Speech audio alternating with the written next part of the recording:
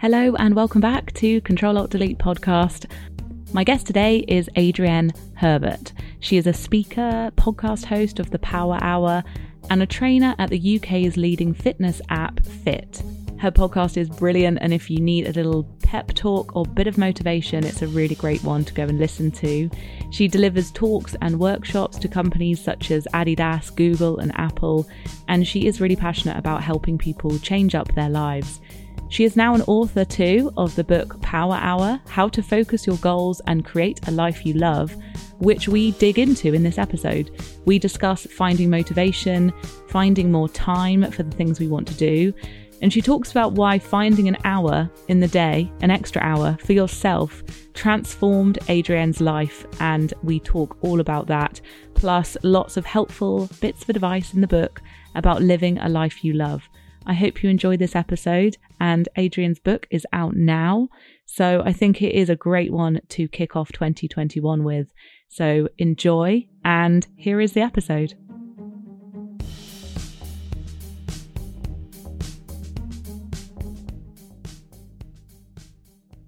I'm just going to tell people listening that we are doing this in person, so yes. Enjoy the crisp audio. I've been wanting to interview you for ages, and ever since I went on your amazing podcast, I'm excited to turn the tables on you. So your book, Power Hour, I found really inspiring on many levels. We're going to go all different directions in this chat, but ultimately for me, it's a story of reclaiming your time. And I've really been inspired by not just women, but people who have busy lives, and you are a mother, basically saying, my time matters as well. So could you tell us your personal story first of the Power Hour? Because you didn't just decide to do this one morning for no reason. Yeah, absolutely. And you're right, the reclaiming your time is so important. And for me, that's definitely, where it started. So if I think back, I haven't always been an early bird. I haven't always had a power hour. But when my son was about 5 years old, I think for any mothers, any fathers, parents listening, you'll know that, early days, early years is, it's really has its joys, it has its highs, it has its lows, but it's challenging when it comes to your time. You have someone attached to you there 24 hours a day and night. And yeah, I guess when he was maybe just 4 or 5, and we'd been trying to have another baby, and that wasn't going well at all. And we'd been trying everything, and we'd been trying for years, actually. And then my husband and I, we decided we were going to do IVF treatment, because it was kind of, as I said, we tried so many different things over the years, and that was what was suggested to us as being our kind of last resort, if you like. So for anyone, again, who's done IVF, they'll know that is, again, a very, very challenging thing to go through. But at the end of it, I was pregnant, and I was like, okay, it was worth it. And, because we'd saved all our money for that. We'd, changed our plans for it. Everything was geared up to this, one kind of shot. And yeah, it worked, and I was pregnant, but it didn't last, unfortunately. And as so many pregnancies end in early miscarriage, that happened to me. And actually it was a twin pregnancy. And I was so overwhelmed and excited the whole time, but also so nervous as well. So yeah, when that all kind of went wrong, and it all just went basically in a moment, like, that whole year of, as I say, saving and planning and just dreaming, basically, it's just gone. Everything is kind of, the rug's pulled from underneath you, and you just think, well, at the time I just felt like, where do I go from here? Like, I can't carry on kind of feeling this way anymore. And so I really got to a point where change was just born out of necessity. I just thought, I cannot feel like this anymore. I want to make a change. And it wasn't a dramatic change. It wasn't overnight. I didn't suddenly, go, right, I'm going to run an ultra marathon across the world. It wasn't a big dramatic change. It was a very small change. But that change was to, lace up and run around the block for 20 minutes just to escape my own, monotony of my kind of day that I was living at the time. And that 20 minutes led to 30 minutes, led to 40 minutes, led to, it kind of went on from there. But actually what I decided at that time was, throughout the day, I think we all do it, I wanted to give my time, my energy, my focus to my son, to my work, to my husband, to my friends, all these different things, to WhatsApps, to emails. And actually what I found that, as you said, with reclaiming your time, I had started getting up earlier before my son was awake, because I felt like that was the only time really when he was that age that I could create solitude and create some, just time for myself. So I took that first hour, I would head out for my run, I'd come back, I'd have a little stretch, do whatever I wanted to do before he woke up. And it really, I can honestly, truly tell you, Emma, it changed so many things in my life. So many things. It's not just about, I was out running. I, for the first time, had time to think about anything I wanted to, time to listen to audiobooks, time to listen to podcasts. I was just kind of, I guess, in this rabbit hole of learning and listening and trying out new things and thinking, maybe I was listening to a lot of books about entrepreneurship and personal development, and I was thinking, maybe I'll give that a try actually, and maybe I'll do something like that. And just the conversations I started to have, the energy that I had, the relationships I had, more I was more creative, I had more patience with things. I just felt like it was impacting so many areas of my life. I thought, I can't be the only person. And obviously, there's been lots of books written about people's early mornings and different people and how they do it. So I thought, well, actually, let me figure out what other people do, what's their first hour like. And so, I coined it as the Power Hour because that's what I call it, but then started to do talks about this. And then I started to do a podcast about it, and I interviewed people from all different industries about what they do in the morning, how do they reclaim their time, how do they start their day. And I often say that the first hour is like the first domino to fall. If you can start the day with something that makes you feel good and that is for you, that will have, a positive impact later on. I love that. And, for anyone listening who, their eyes may water at the 5:30 a.m. just because, scientifically, some of us are morning people, some of us are night owls, and that's like biological. We can't necessarily change that. I mean, I've tried so hard to be a morning person and I'm not. But what I took from this book is my first hour of my day is extremely important as well. And sometimes it's just not looking at my phone for the first hour, or very, very slowly going to the kitchen and making a cup of coffee and then getting back into bed for another half an hour and reading. For me, it's like the reader feels like, actually, hang on a minute, where is this hour in the day that's mine? Because a lot of people, I'm sure they're looking at their calendars and not seeing that. And so it's really, really important. And when we spoke on your podcast, you were so interested in my routine. This wasn't about everyone should conform to the same routine.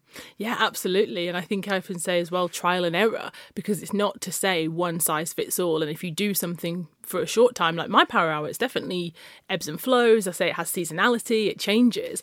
I think it's just about figuring out what do you actually want to do and prioritizing your time. And again, just to bring it back to that reclaim. The word reclaim I use intentionally because it means to take back something that was previously yours, that was lost or stolen.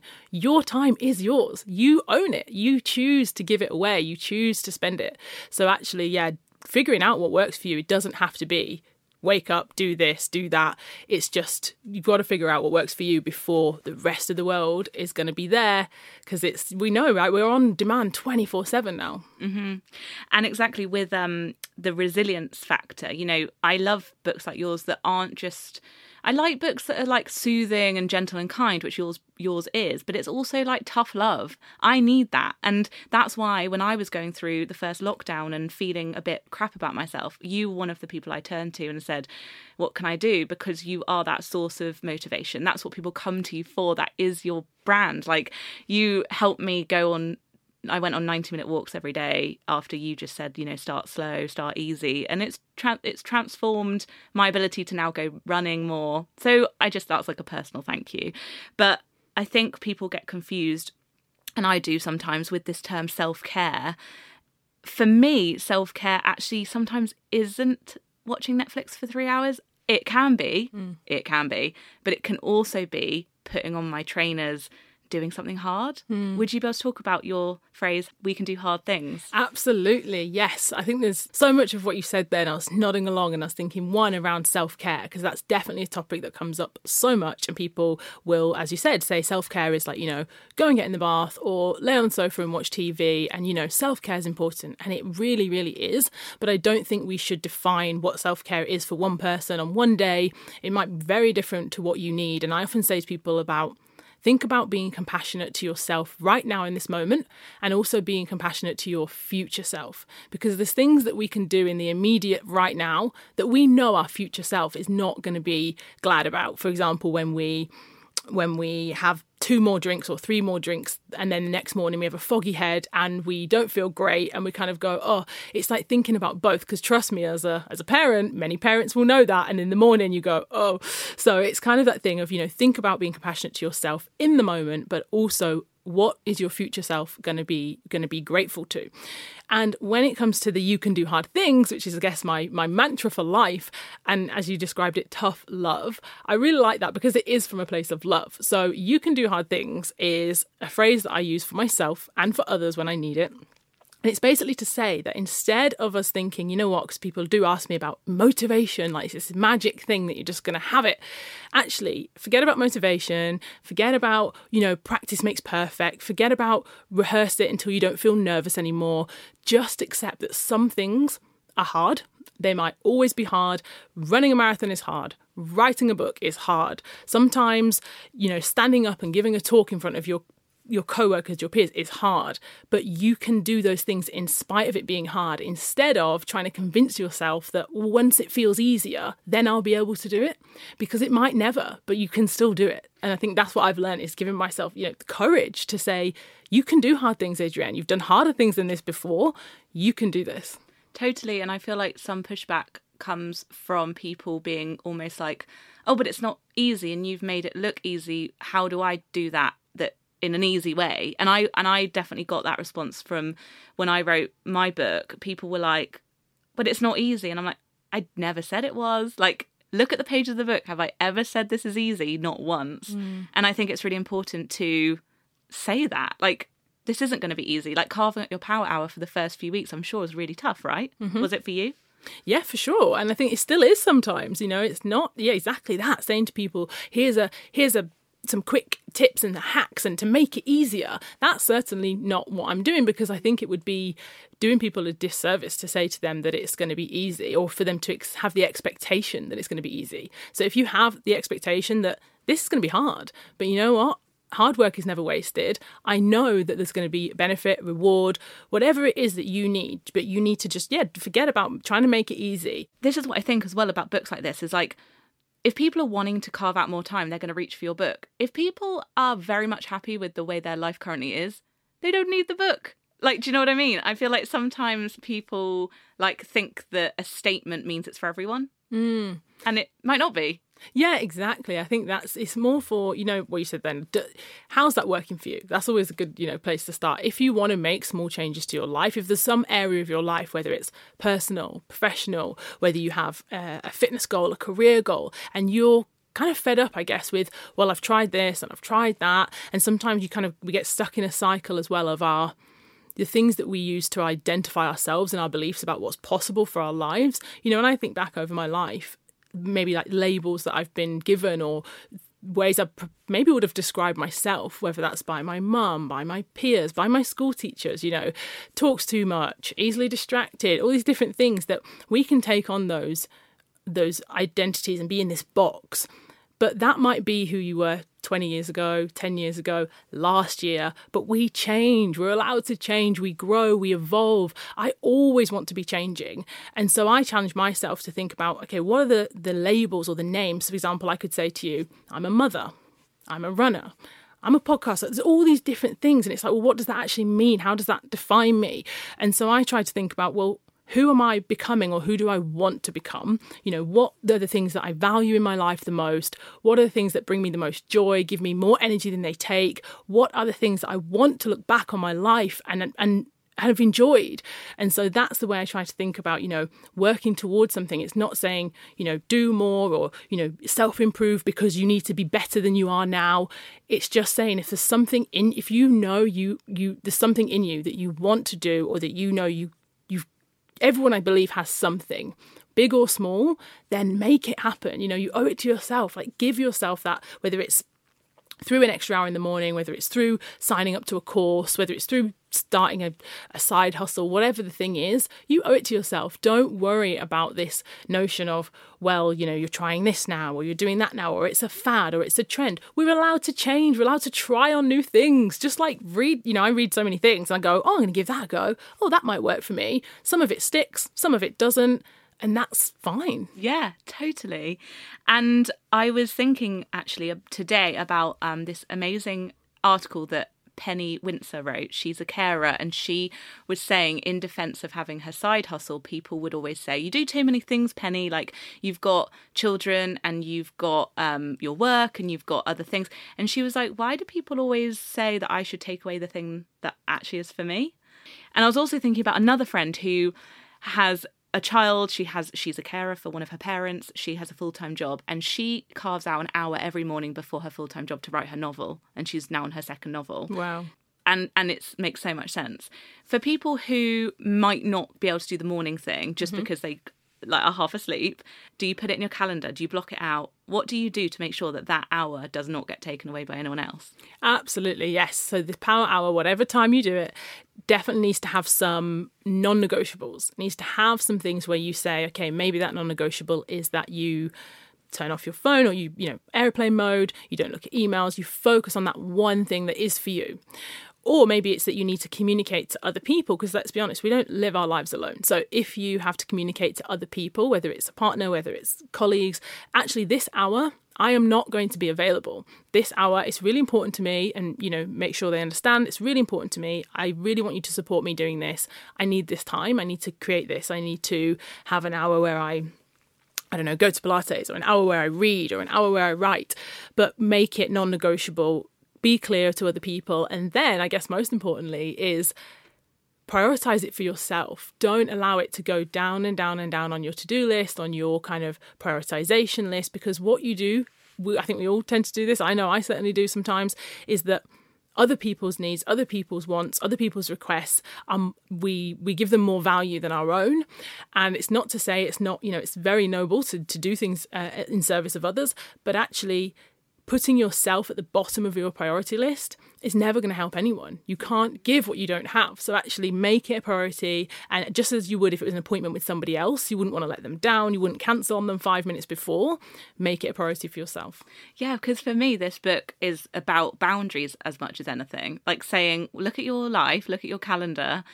What are you dreading, and what do you love doing, and how can you tweak accordingly? Because I love Martha Beck. Like, she always says, just do more of the stuff that brings you joy. And it's so simple, like laughably simple when she says that. But I'm like, oh yeah. Like, I haven't even sat down and seen, like, color-coded what, like, the actual good bits are of my diary.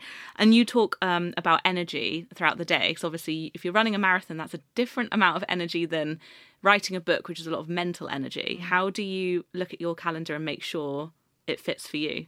Oh, that's a great question, because I guess, to be honest, until this year, I'd never written a book before. So I didn't necessarily understand how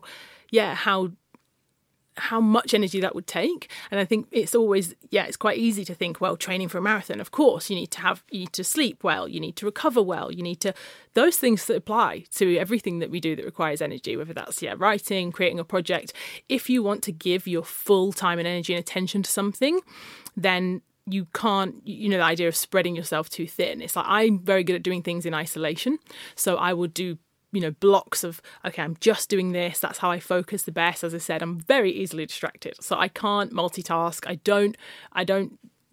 think multitasking maybe has been praised in the past. Other times it's demonized. But for me, it's all about focus. So I will say, okay, I'm doing this between 6 a.m. till midday, and I can't do anything else, and I'm just going to write and write and write and write. But as you said, after that, I'm sometimes like, oh my gosh, I can't do anything else. I can't think. I can't, form a sentence. So I think knowing what works for you and figuring out, okay, maybe you work better in those sprints. Maybe actually you work better as someone who kind of does, there's different techniques, right? So like 40 minutes and then you take a break, or you might I know some people who can literally do half an hour on one task, half an hour on another task, and they kind of piece it all together at the end of the day. So I think definitely figuring out what works for you, but knowing that the brain as an organ actually uses more energy than any other organ in the body. So uses a lot of, from a cellular level, the mitochondrial level, it takes a lot of calories. It uses a lot of energy. So if you want to perform at your best, if you want to feel good, and that's everything from your mood to your hormones, if you want to feel good, then it's not just saying, okay, do more. I really want to take a hammer to that. It's not that. It's actually, you still need to recover. You still need to rest. You still need white space, as I call it, which is time in your diary where there's nothing at all. It's not a buffer of time to fill with other things. It's just white space. The Italians say the dolce far niente, the sweet art of doing nothing. We don't have that in England, because it's like idleness or laziness. You're doing nothing, you should fill your time with something. No, it probably seems quite contradictory as well to say, wait, you want us to get up early but then later on do nothing. But I do, because that's, that later on you can decide what you want to do with that nothing time. I love that. I saw something on Instagram the other day, this quote that was like, my free time is not an invitation. And I was like, oh my God, that's amazing, because I definitely do, when I share my diary with a few people on my team, and like sometimes they'll be like, oh, I see that you've got some free time there. And I'm like, yes, and it is free. And it's going to stay free.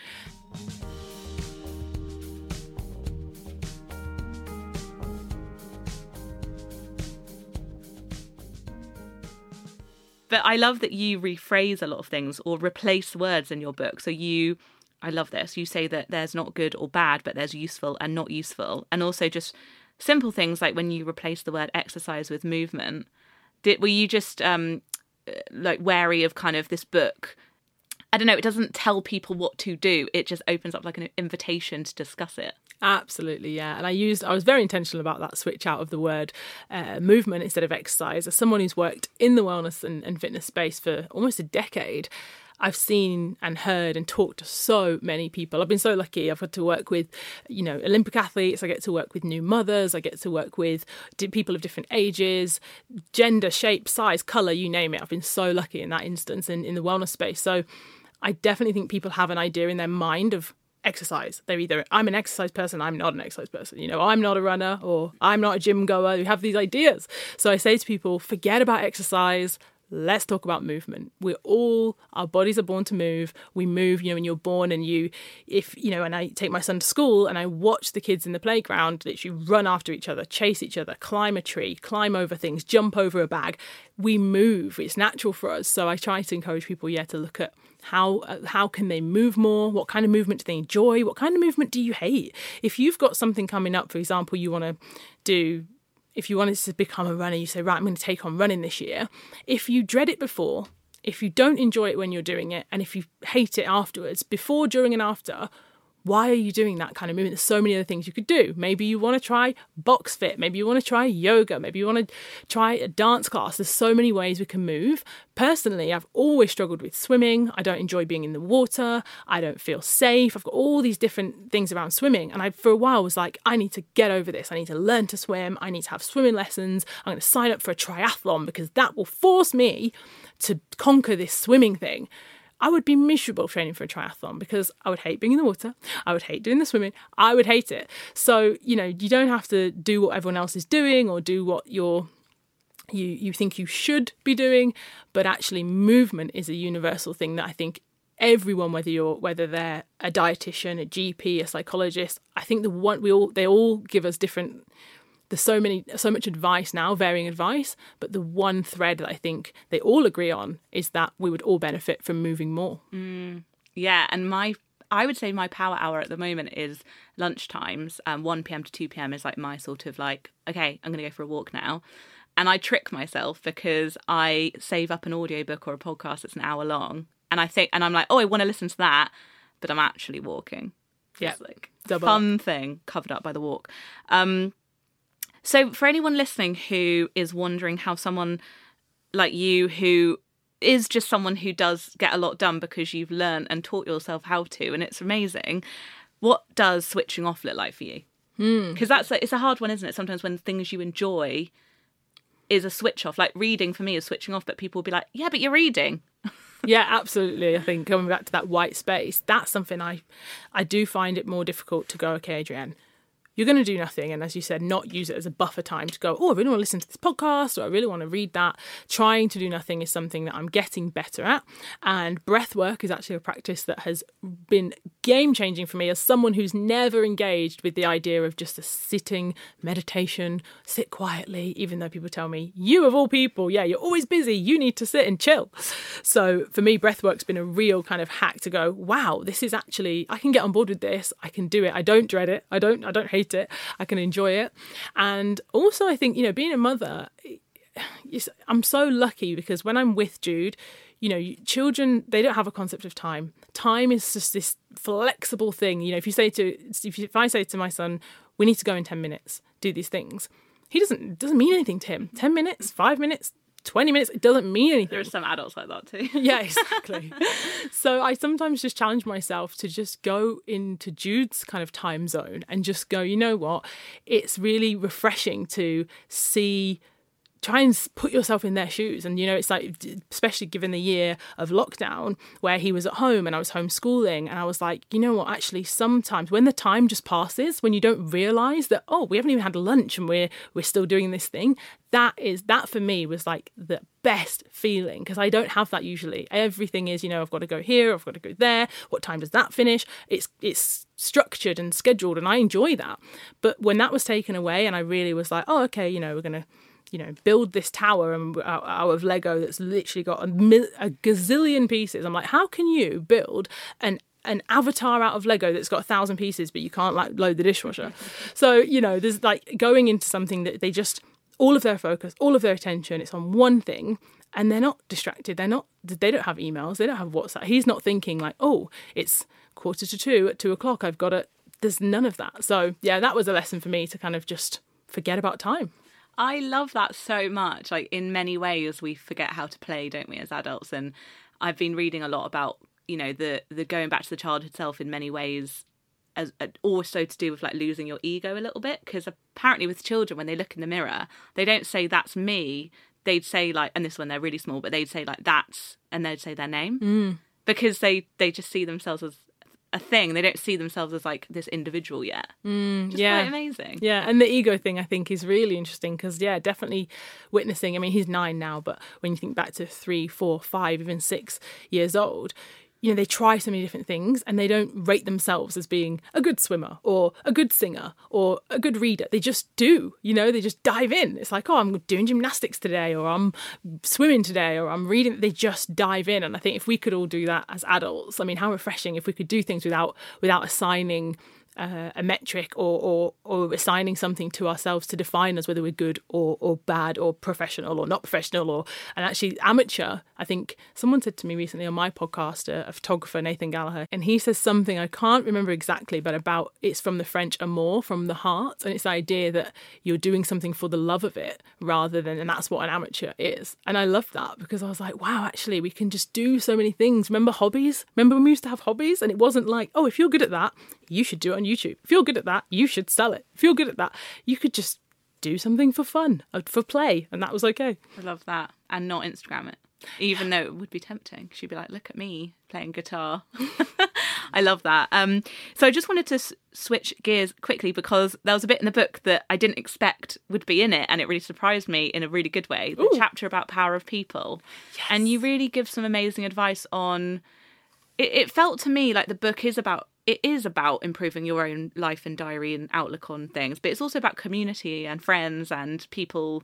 There was a bit about social media, but also reaching out to people and making things happen. And this is so random, but I just really wanted to bring it up because I loved it. But I personally have just been thinking about how annoying I find it when people say thanks in advance. Me too. And how people are like, look forward to hearing back on this, or like, yeah, thanks in advance for this. And it's like, oh my God. So anyway, in the book, people listening, there are do's and don'ts of just how to network, but in a way that feels really natural. What made you want to include it? Oh gosh, yeah, it's interesting you said that because honestly, writing that chapter was one of the chapters that came the most easily. It just flowed, It's really good. It's really practical. Yeah, that chapter just flowed out. So the reason I wanted to include that was because it's my most frequently asked questions. People ask me that. How did you meet that person? How did you get that guest on your podcast? How did you... And I don't think I think often they're surprised when I say to them, I sent them a long email, I read their book and I loved it so much. I sent them an email, I tweeted them, and they go, oh, you that's literally how you met them. I'm saying, yeah, it is, but I didn't just didn't just reach out to 10 random people and without any context, without knowing their work, and just ask them for a favour. So yeah, I do think it's really important in that, talk about in that chapter about different relationships that we have in our network. It's not just a career, network, but actually the different relationships, our peer group, our friends of friends, the people that we spend time with in real life and the people that we spend time with online, listening to their podcasts, watching their TED Talks. I've got mentors who I've never even met. So I think the power of people and the power of community has certainly helped me in my life. I wouldn't be able to do the things that I do today. I wouldn't have, the amazing experiences and the things that I have in my life that I love the most without the people, past and present, that have helped me. Yeah. So. And when you think about reclaiming your time, this is what made me think this is so interesting, is if I was to carve out an hour in the day to sit down and actually think, who do I want to reach out to? Because a lot of it is it's inbound, like a lot of it comes into my inbox, and actually being proactive. I get a lot of pitches for the podcast, but what about the people I want to actually interview, like myself? So I think just when we talk about time, don't you think that's so important, isn't it? If you're constantly reacting, responding, as you said, going through requests, that's brilliant, and what an amazing thing to be able to do. But when do you, as you say, flip it on the other side and go, Emma, what would you love to do in the next year, whether that's professionally, personally? Who would you love to interview? Who would you love to have a coffee with? Whose book would you love to read? Who would love to hear from you? Having the time sometimes to write an email or phone your mum or a friend you haven't spoken to for a while. Like, how do you want to spend your time as well? Because by the time we've responded to all those things, and I'm terrible at overcommitting because I want to say yes. I want to say, yeah, sure, I can do that. Yeah, sure, I'd love to. I overcommit. Then where's the time left? So yeah, I think flipping it around and going, actually, it's great that you have these inbounds and these friends, and what a nice thing as well to know people want your time. I know, I don't want to sound like I'm complaining. All these bloody messages coming in. No, but I think we all do it sometimes. Remember pre-lockdown when we used to go to events and we'd rush from one thing to the next, and I have to remind myself sometimes, I'm like, Adrienne, how lucky are you that these people want to spend their time with you, but also, who do you want to spend your time with? Totally.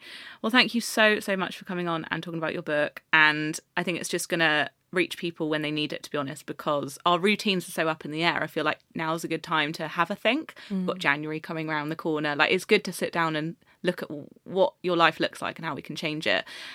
Is there anything, just lastly, that you really remember from your own podcast? Because I know that you interview so many people, but is there anything that just stayed in your mind? Because I know you've interviewed a lot of people now.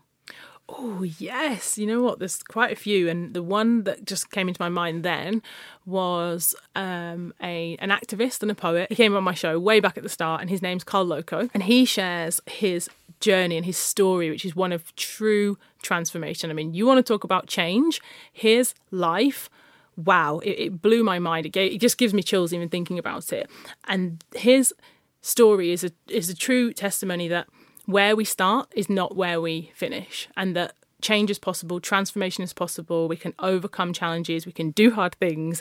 So that episode really did inspire and encourage me to think change is possible, not just for me and for the people that I know in my life, but for anyone. And just quickly, because I wrote down his name, he is someone that stood out to me in your book so much. Could you just, in a really quick nutshell, explain where he came from, like what he experienced growing up to what he's doing now? Absolutely, yep. So wow. So yeah, I guess the short version is that he lived in Brixton. He grew up with knife crime, with gun crime, with in the gang culture essentially, and was a gang leader. So he actually witnessed deaths. He witnessed deaths of his friends' parents, his friends, people going to jail, people being stabbed and shot in front of him, and as a young adult. And when his life changed, when he met a pastor called Pastor Mimi, and he went through a whole really kind of traumatic period of change and growth, and he found God and he found Christ, and he changed his entire life. He had to remove people from his life. He had to change his network of his friends. He had to change his daily routine. He had to force change. And his life now, well, it doesn't look, he is about a 6'5" friendly giant. He is a father, he's a husband, he is a speaker, he's an advisor to, he works with Prince Harry, Richard Branson. He has raised I don't even know how much money, probably millions by now, for different organisations, for different charities, different causes. He speaks around the world and encourages young people in disadvantaged communities to show to them that change is possible, because at one point in his life he had two options: jail or death. And now he says actually in his interview that he's like, every year that I'm here that one of my friends isn't, I look at my life and I think, wow, another year. So powerful. What can happen when you reclaim your time. Yes, absolutely. Well, thank you so much. The Power Hour is actually out today. This episode has gone out on the 31st of December. So go and get your copy. And you know what, Emma, can I just say, that's hearing you say that is mad, because for so long it's coming soon, pre-order. And you're right, today, I'm just going to take a moment. Today is the day, is official, and it is out. Wow. Happy publication day. Thank you, Emma. Thank you so much.